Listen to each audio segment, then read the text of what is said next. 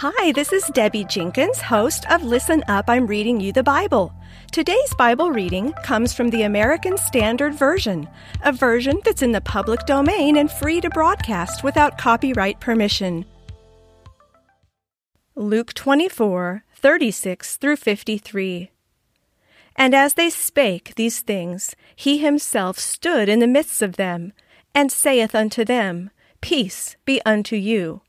But they were terrified and affrighted, and supposed that they beheld a spirit. And he said unto them, Why are ye troubled? And wherefore do questionings arise in your heart?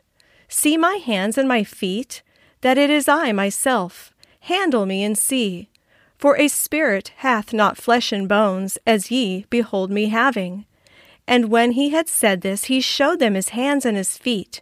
And while they still disbelieved for joy and wondered, he said unto them, Have ye here anything to eat? And they gave him a piece of a broiled fish. And he took it, and ate before them.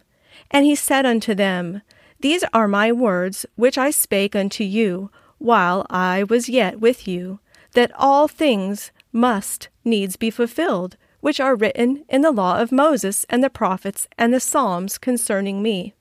Then opened he their mind, that they might understand the Scriptures. And he said unto them, Thus it is written, that the Christ should suffer and rise again from the dead the third day, and that repentance and remission of sins should be preached in his name unto all the nations, beginning from Jerusalem. Ye are witnesses of these things. And behold, I send forth the promise of my Father upon you, but tarry ye in the city until ye be clothed with power from on high. And he led them out until they were over against Bethany, and he lifted up his hands and blessed them. And it came to pass, while he blessed them, he parted from them and was carried up into heaven. And they worshipped him and returned to Jerusalem with great joy, and were continually in the temple, blessing God.